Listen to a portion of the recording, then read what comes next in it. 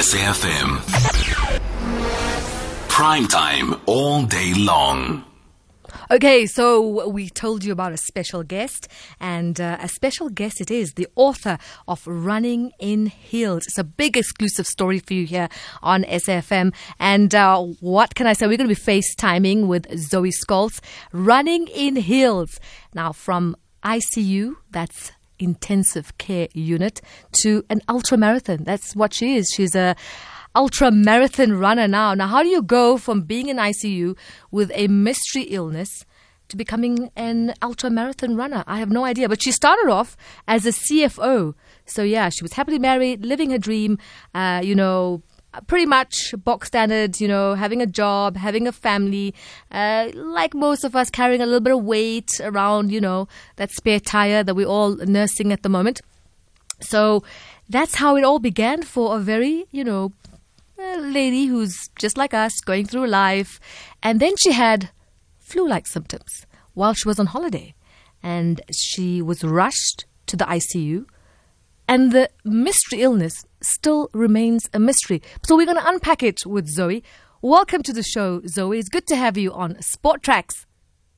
Thank you very much for having me. What a story. I mean, this is something that, even whether you're on lockdown or not on lockdown, how did you come to terms with running from being in ICU? I know I'm going, to the end of the story, but I'd like to start at the end. Yeah, well, it's kind of an ultramarathon, that story on its own, I guess. I was never really a runner, and you encapsulated it very well. I came back from holiday with flu-like symptoms and ended up in a coma for 10 days. And the doctors didn't think I was going to make it, and when they realized I might make it, then they predicted that I would probably have brain damage. And I just looked at the doctor and I thought to myself, no, I felt fine in my head. And I just decided that wasn't an option. And yeah, you just take it one step at a time, So. One foot in front of the other foot. So you Exactly didn't like that. running, but you loved reading, from what I gather. Well, I've always loved to read. And I was a bit of a nerd at school, I won't lie. So, but yeah, exercise was never high on my priority list. But walking became something that I was required to do as part of my rehabilitation.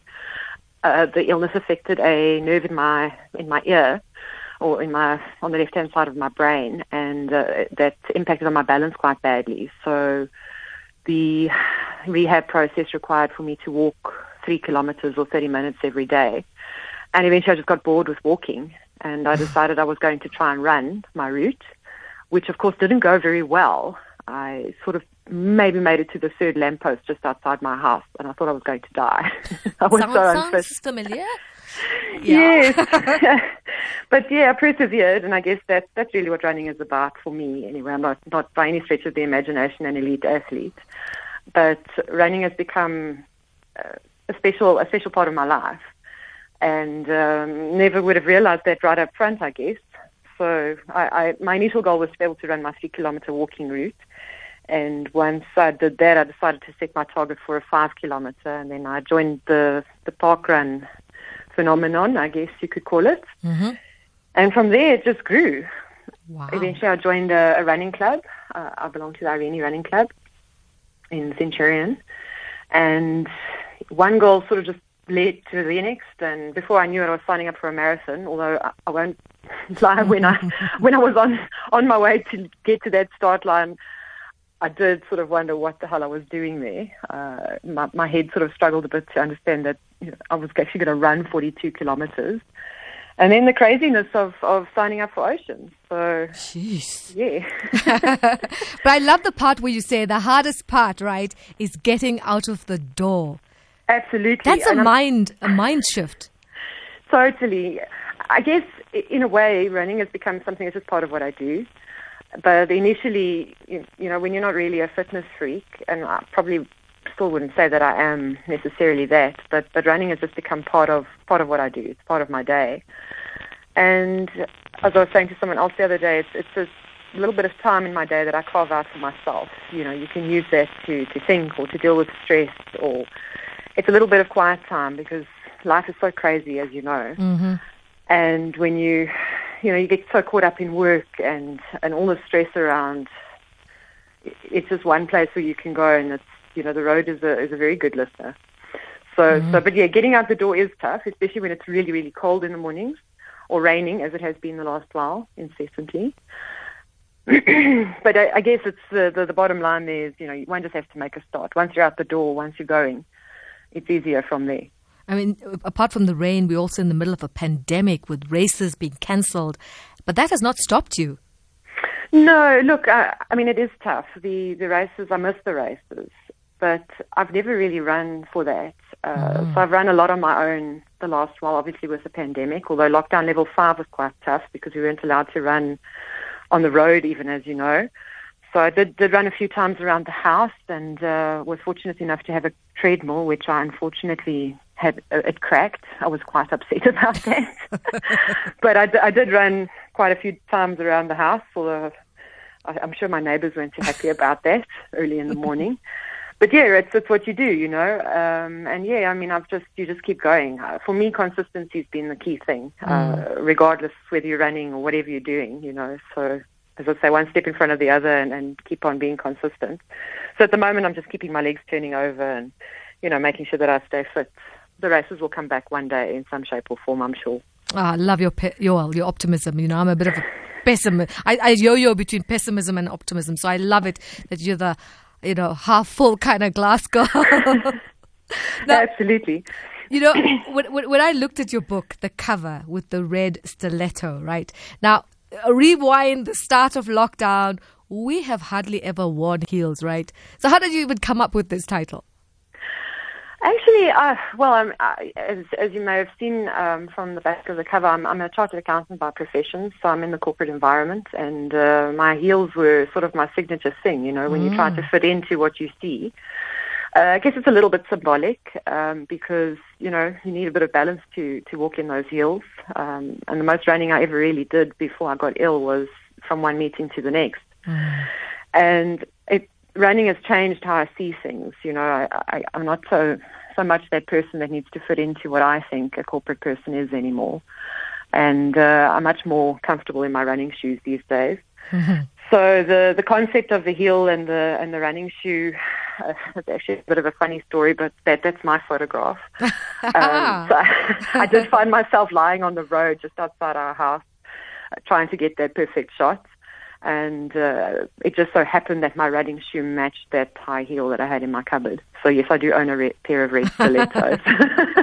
As most girls do.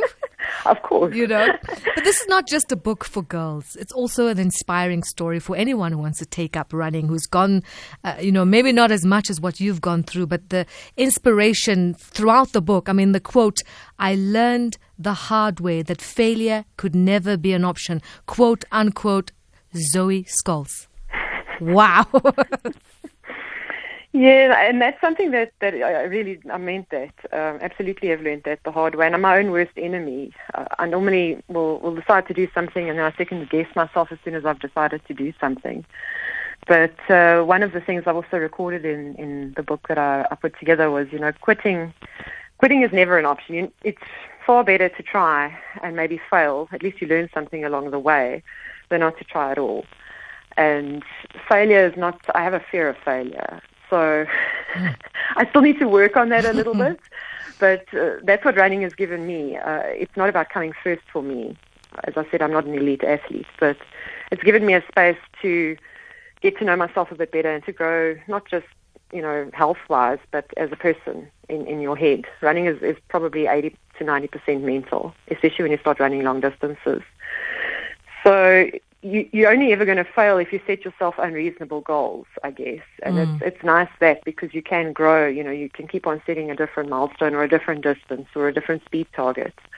So it's a nice space for me to also explore what I'm capable of because I believe one never really knows unless you try. So, yes. So you said you have the fear of failure. I mean, you've also said in your book you can be scared later. So, yes. So you postpone your fear. Delay it. Yeah. Absolutely. And that, I remember I said that to myself. That was when I was wanting to get out of hospital, and I was quite scared what was going to happen when I got home, because I'd started to doubt my own physical abilities. And it is. One does that fear can, I think, harm your ability to move forward in life. And that's something that I've had to overcome not once but many times. And it's, as I say, I'm still figuring out how that works. Although life it throws you different challenges, I guess, every now and then. But for sure, that if you've watched Gone with the Wind, now I'm probably showing my age, but tomorrow is always another day. Tomorrow is always, yeah. Yes. And the thing for me is, when you speak of your fear, lying in hospital with a mystery illness can put the fear even in the strongest of species. Yes, I think the biggest challenge there was the unknown, and the absolute no one really knew what had caused this thing. It had resulted in, I still don't have an answer if it was encephalitis or meningitis, which is an affliction of the brain. So yeah, it was very scary, and you in my head it was the previous day I was just fine. Okay, granted it was 10 days previous to that, but you sort of lie there and you think, how does this can't happen to me? Because I suppose in some way, shape or form, we all think we're bulletproof, and it really underlined the fragility of life and how much we just need to seize the day, and whatever it is that makes you happy. It doesn't need to be running. Running was my comfort. It became that for me. It became a conduit for me. But one needs to not focus on all the things that are wrong necessarily in life. It's so easy to do that. The best way I can explain that is when you go to a race, there's always going to be someone faster than you, but typically there's also going to always be someone slower than you. So you can either look at it as, I'm not fast enough, or you just, be the best that you can be based on your own ability. So, yeah, again, it's a learning curve, I suppose.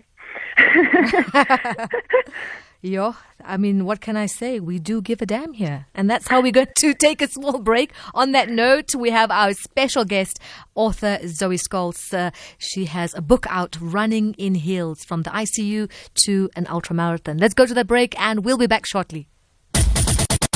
#SAFM Sport Tracks. At Sport Tracks, yes, me, Zaikan, in for John Gericke, and we're chatting to Zoë Scholtz. So what an inspiring story about being in hospital, being in an intensive care unit, and then moving on to ultramarathon racing. Wow. Zoë, I think your story of bravery is definitely something that, will inspire us, especially, around a time like this where we're all feeling a little bit despondent, a little bit dejected. But there's a common theme throughout your book that no matter what, you will always succeed if you put your mind to it, put your heart to it, put your soul to it, I suppose. Yeah, 100%. It's about setting those goals and maybe sometimes just breaking them down a little bit into smaller, achievable chunks and then going for it. Is that how you started writing the book, in small, achievable chunks? Well, sort of, actually. I've never really fancied myself as a writer, but my mom presented me with an opportunity by signing me up for a mentorship program. And I did do a few drafts that I threw away, which was very naughty of me. I wasn't actually supposed to do that. But one weekend, I just decided, let me just sit down and do it. And I think it's probably quite easy to document a story that It's not like coming up with a fiction story. It's something that I lived. But it was quite cathartic, I guess. So, yes, they do break it up for you. It's kind of like training for running as well. The easy part was actually the writing bit.